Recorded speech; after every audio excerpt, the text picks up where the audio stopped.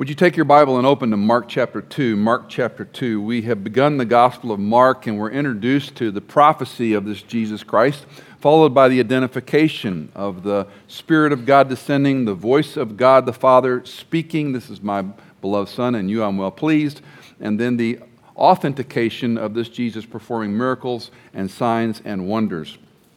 Because of Christ's work, he is run out. There's so much attention. The mobs are so pressing in. He leaves the Capernaum area and he goes to take the gospel elsewhere. We begin chapter 2 today, where we have 5 different times where Jesus is in conflict with the authority of the day. The question of this chapter in the next 2 chapters total is going to be, who has authority and what kind of authority? And this Jesus is coming on the scene with an authority that the religious leaders of the day aren't going to like. Let's jump right into the text today. Mark chapter 2, beginning with verse 1, where Jesus gathers a crowd gathers around him. When he had come back to Capernaum several days afterward, it was heard that he was at home.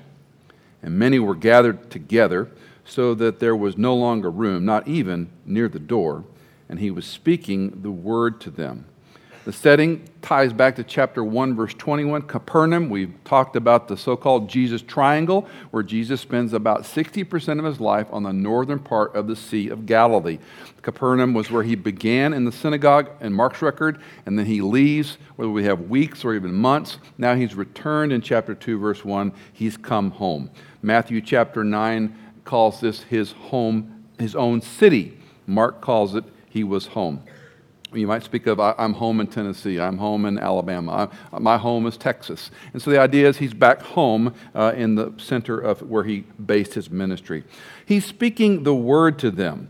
Notice the phrase, he's speaking the word to them. Logos is the Greek term there, no surprise to us. Logos is more than just the word coming out of his mouth.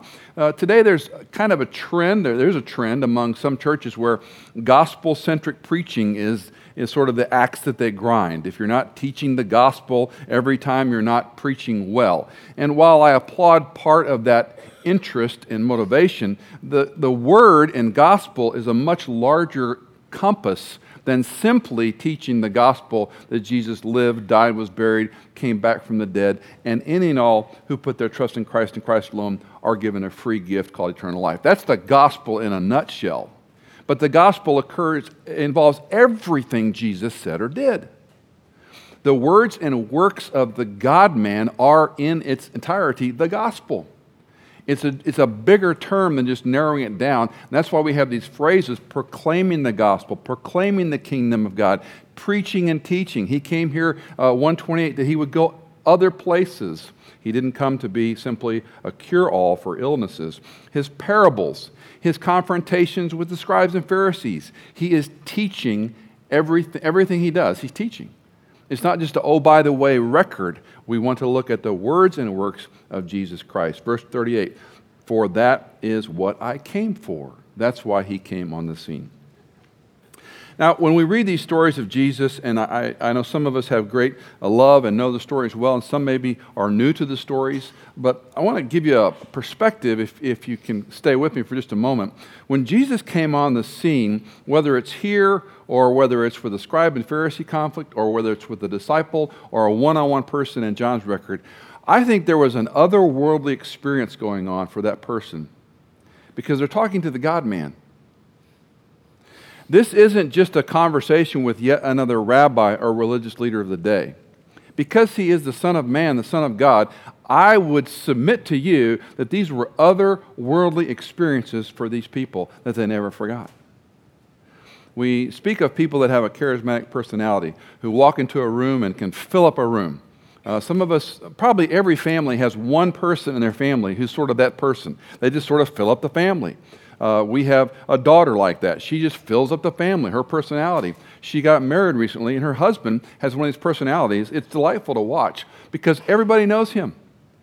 I am now his father-in-law. I'm not me anymore. Oh, you're so-and-so's father-in-law.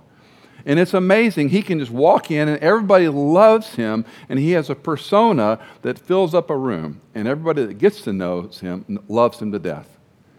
Let's multiply that times a factor of 1,000. And we're just getting a notion of who this Jesus is and what it would be like to be in his presence. So when he comes into a room, they're going to be a binary situation here. You're going to want to worship him or kill him. There's no indifference toward this Jesus. From the moment he's born, when Herod is king, he wants to kill him, and others are trying to find him to worship him. And that goes all the way to the cross. Those who want to worship him and those who are killing him. And when he comes back the next time, they're going to want to worship him or kill him. There's no gray, there's no apathy. Apathy and indifference toward Jesus is implicitly wanting to kill him. You either worship him or you kill him. That's the only options you're given. And we see it begin in this first conflict that he has with these scribes. A lesson in my mind when I say all that is, you and I have this book called the Word of God. And when you read it, does it amaze you? Are you compelled to read it? When you read the old stories that you know pretty well, do you kind of rush by them? Maybe a better question today is, do you know some of the key old stories? I don't mean to use shame or guilt. I hate both those in my own life as well as dispensing them out. But I want to ask you the simple question, are you indifferent to the Word of God? If we love this Savior of ours, the way we know him is God's Word, empowered by God's Spirit, alongside God's people. There are no shortcuts. There are no substitutes. There are no alternative ways. As we'll see in this story, reasoning by yourself is a bad way to learn who God is. You need God's Word, empowered by God's Spirit and God's people, and you cannot do it in a vacuum, and you cannot do it listening to one sermon once or twice a month coming to fellowship.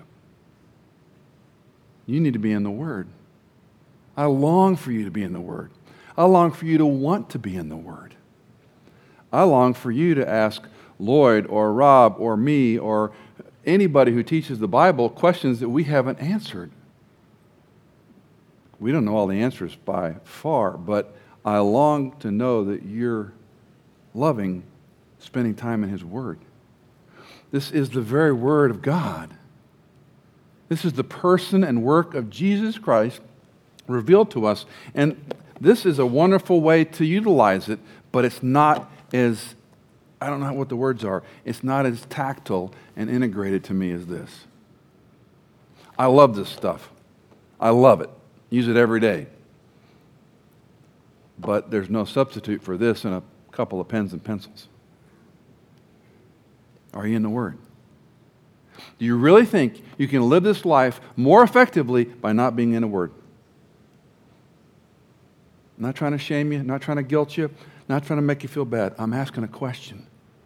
Does it amaze you anymore? And if not, here's a novel idea. Tomorrow morning when you get up, set the alarm a half hour early, or if you're really brave and gutsy, an hour early, and say, when you get out of bed, Lord, I don't have the motivation, the inclination, or the alertness, but will you help me? And then learn to drink coffee black. And sit yourself down and do it every day for 3 weeks straight.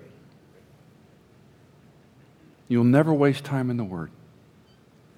You'll never waste time with your Savior. And I would hope that if you would do that, you would find some amazing insights. Are you in His Word? These people are filling a house completely outside the doorway, jam-packed, because the guy came home. Well, we meet these persistent friends who bring along a paralytic. Verse 3. And they came bringing to him a paralytic carried by 4 men. Being unable to get to him because of the crowd, they removed the roof above him. And when they had dug an opening, they let down the pallet on which the paralytic was lying. And Jesus, seeing their faith, said to the paralytic, Son, your sins are forgiven. The crowd is filling the doorway, envisioning a man on a pallet carried by 4 men. They're not going to be able to get through a crowd, much less into a room full of people. And so these guys are creative. First century architecture for homes most often was a flat roof. Luke chapter 5 mentions it was made of tiles. The phrases are interesting here. A paralytic simply means a disabled or a lame person. He can't walk or move on his own. He's on a pallet. He's being carried, so the story is clear enough there. They removed the roof, literally says in Greek, they unroofed the roof. And then it says they dug an opening, and then they lower the guy in. Now, you saw pictures in Vietnam of these thatched roofs. You imagine in a first century home, if it was tiled and thatched and had some type of fabric or cloth on it, that what's going to happen if a room full of people and there's 4 guys and another 5th guy and a pallet on top and they're digging around? What's going to happen in the room? Debris is going to start falling into the room. This isn't simply a bird landing on a window or a deer walking across your backyard and everybody looks out at the deer or the bird. Now there's debris falling in the room, and so people are moving away. And Jesus undoubtedly is looking up at the roof just like everybody else, going, what's going on? The phrases are almost comical, but we get an interesting insight into the storyline. The phrase let down is the same phrase used of letting down a net. Now we're in Capernaum. It's a seaport village. It's a fishing village. And if these guys are kind of MacGyver-esque, they can't get through the front door. Let's climb up on the roof. We can dig a hole in the roof. And as they're climbing on the roof, they go, hey, there's a bunch of fishing gear here. And we grab some ropes. So the story has a wonderful appeal to the first century, and they lower him down. And then Jesus says something that is completely irrelevant to the circumstance. Son, your sins are forgiven. What?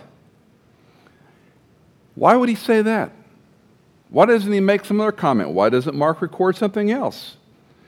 Now, first of all, the word sons is a very endearing term. It's an unusual term for Jesus to use here. It's almost like saying, my child. My child. Your sins are forgiven. We do have this issue, theologically, are sins tied to disease?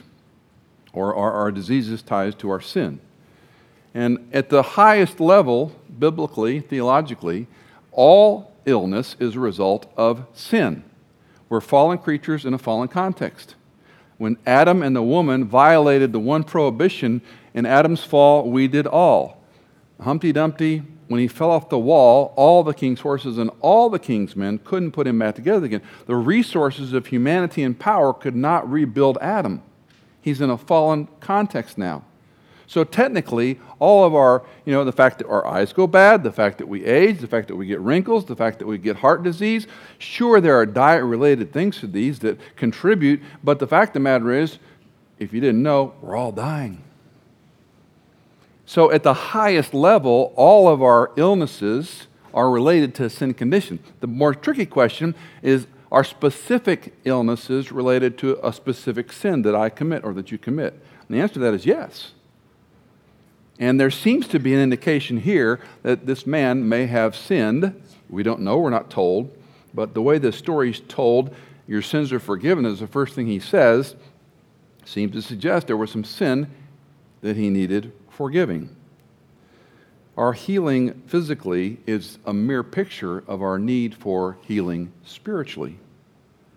Our spiritual condition is much more important than our physical condition.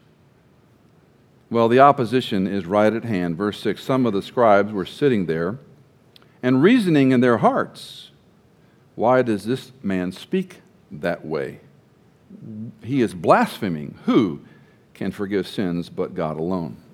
Now, I'm going to show you 3 times the phrase reasoning in their hearts is going to occur. This is the first one. But they're reasoning in their hearts, and if you were to study that phrase in your gospel accounts, the short answer is it's never a good thing to reason in your own heart. You're going to make a bad decision when you reason in your own heart. Just take it on faith. You don't consult. Even though Nehemiah consulted with himself, you and I ain't Nehemiah. And in the New Testament, reasoning in your heart leads to bad conclusions. The result seems logical from their point of view. Only God can forgive sins. He's a man, therefore he's a blasphemer. That's their theological progression. Only God can forgive sins. He's just a man, so he's a blasphemer. Why would they call him a blasphemer? Leviticus chapter 24, verse 15. The scribes knew the law. Leviticus 24:15, you shall speak to the sons of Israel, saying, if anyone curses his God, then he will bear his sin. Moreover, the one who blasphemes the name of the Lord shall surely be put to death. All the congregation shall certainly stone him, the alien as well as the native. When he blasphemes the name, shall be put to death. They knew the law. If you blasphemed, you're not God. You can't speak for God. If you speak for God, we take you out and stone you to death. And notice the Levitical law said, I don't care if he's a part of Israel or an alien among Israel. You'd kill him. Now, notice here, this is the first conflict we have in the Gospel of Mark. What are they going to crucify him over? Blasphemy. You see, you either come to worship him or you come to kill him. That's the only alternatives you have as a human being. It's not just Jesus among other gods. It's not just he's another kind of thing to think about. I'm apathetic, I'm indifferent, I don't care, I don't really believe, doesn't make any big deal to me. No, that's killing him. You're either coming to worship him or you're coming to kill him. Well, Jesus responds to them, and notice in verse 8, immediately, Mark's favorite word, Jesus, aware in his spirit that they were reasoning that way within themselves, said to them, why are you reasoning about these things in your heart? Just pointed out the obvious. Verse 6, reasoning in their hearts. Twice in verse 8, reasoning that way in themselves, reasoning about these things in your own hearts. Verse 9, which is easier to say? Your sins are forgiven, or to say, get up, pick up your pallet, and walk. So 3 times in Mark's short gospel, it's a truncated gospel, it moves very quickly, it leaves out big parts of Jesus' life, but he sees it in the Spirit's movement of Mark's pen. I want you to write that down 3 times so people don't miss it. Reasoning in your heart is not a good thing. So these religious authorities of the day are saying he's a blasphemer. Now, the text is a bit cryptic here, and I don't want to say something the text doesn't say, but I would suggest that their reasoning in their hearts is a conversation that you're thinking about yourself, and maybe a couple of them are talking to each other, but this isn't a dialogue Jesus heard and called out. Notice what he says. The Spirit says to Jesus, Spirit, that they were reasoning. Then he asked them, why are you reasoning about these things in your hearts? He doesn't say, why are you saying them?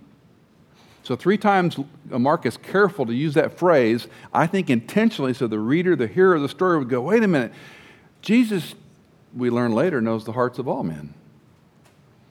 So in my sanctified imagination, they haven't even said any words, and Jesus calls them out. Why are you reasoning? Why are you thinking in your hearts this way? You don't think I can forgive this guy's sins? What's the question? The question is one of authority. Who are you to say you can forgive somebody's sin? Only God can forgive sin. You're a man. You're a blasphemer. We kill blasphemers. That's where their theological, law-abiding mind would go. And Jesus senses it. And what's easier to say? Now, this is a superficial comment. Can you say your sins are forgiven? Anybody could say that. Yes, implication, they might be a blasphemer. But who can say, pick up your pallet and walk? What's he doing? He's showing them that he is the authority of God. He's showing them he's Messiah. And they don't want to drink it. The scribes and Pharisees, the teaching modality, we call it, between rabbinics, was a question and answer. You ask questions back and forth. We think of lectures in grad school or college, and you take notes and take tests. That's not how the rabbinics were. The rabbinics was a case law. It was interactive, where the professor would ask questions, and you were expected to answer those questions by citing case law, not just saying your opinion. Well, Christ confirms his own authority even to forgive sins. Verse 10. But so that you may know the Son of Man has authority on earth to forgive sins, he said to the paralytic, I say to you, get up, pick up your pallet, and go home. And he got up and immediately picked up the pallet and went out in the sight of everyone, so that they were all amazed and were glorifying God, saying, "We have never seen anything like this." Number one, in verse 10, this is the first time the phrase Son of Man occurs in the Gospel of Mark. It will occur a total of 14 times. It first occurred in the Bible in Daniel chapter 7, verse 13, in a prophetic form. A study of the Son of Man in graduate school would take several courses. It is a voluminous topic. In Mark's, not to overwork it, but Mark, I believe, is juxtaposing the Son of Man versus the Son of God. Implication, he's born. He's a human being.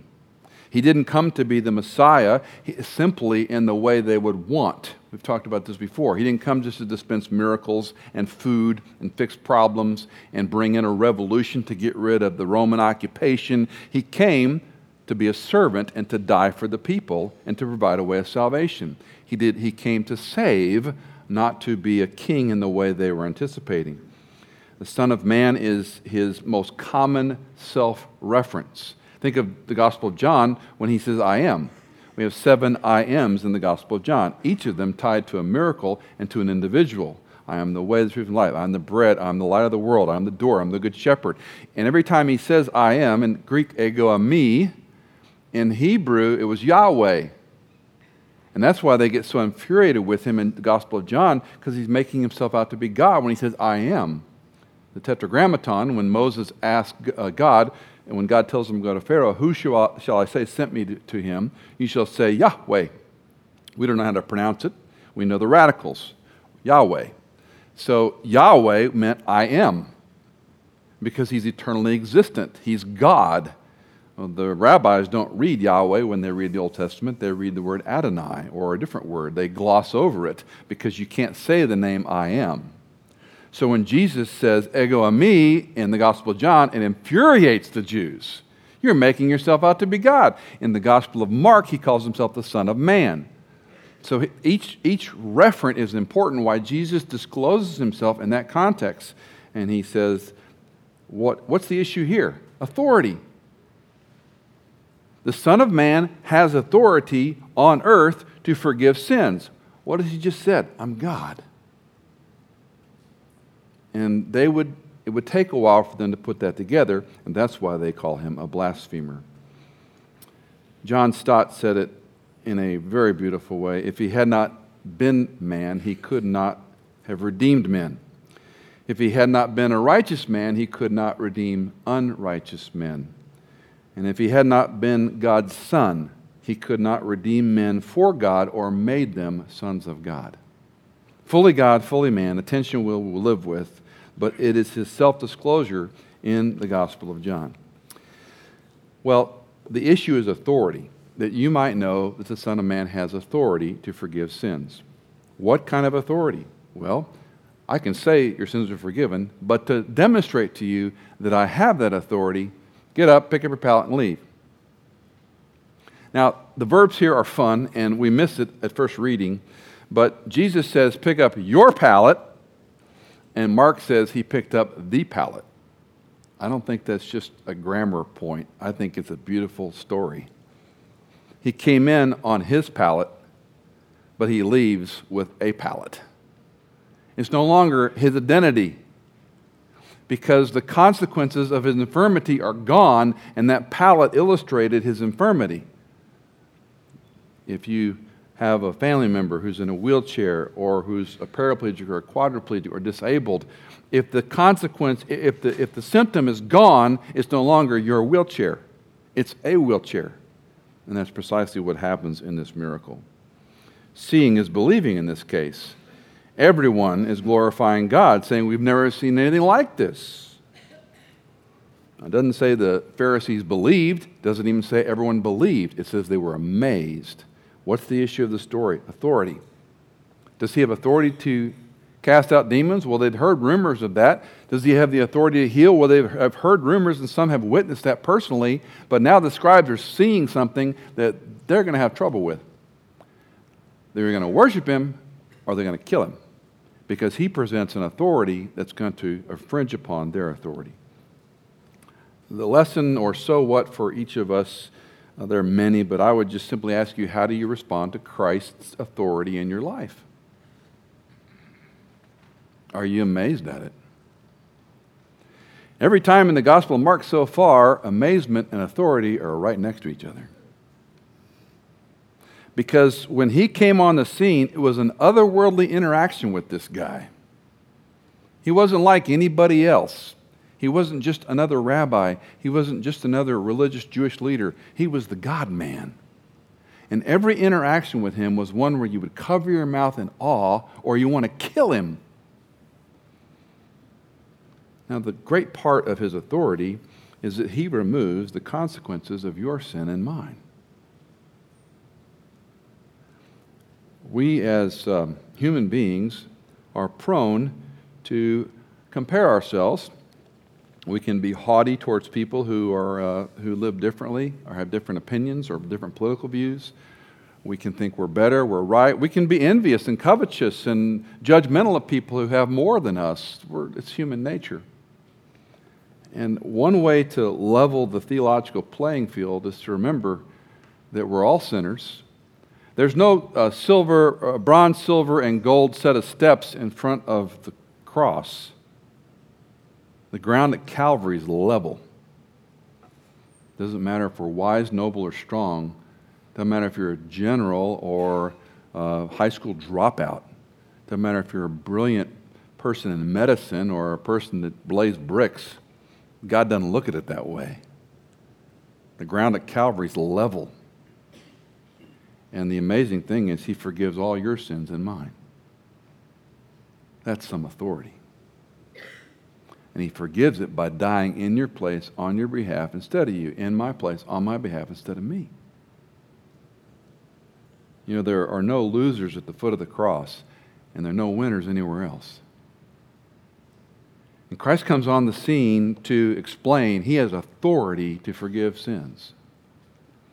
And the religious leaders are going to have a hissy fit over that, to the point they want to kill him for it.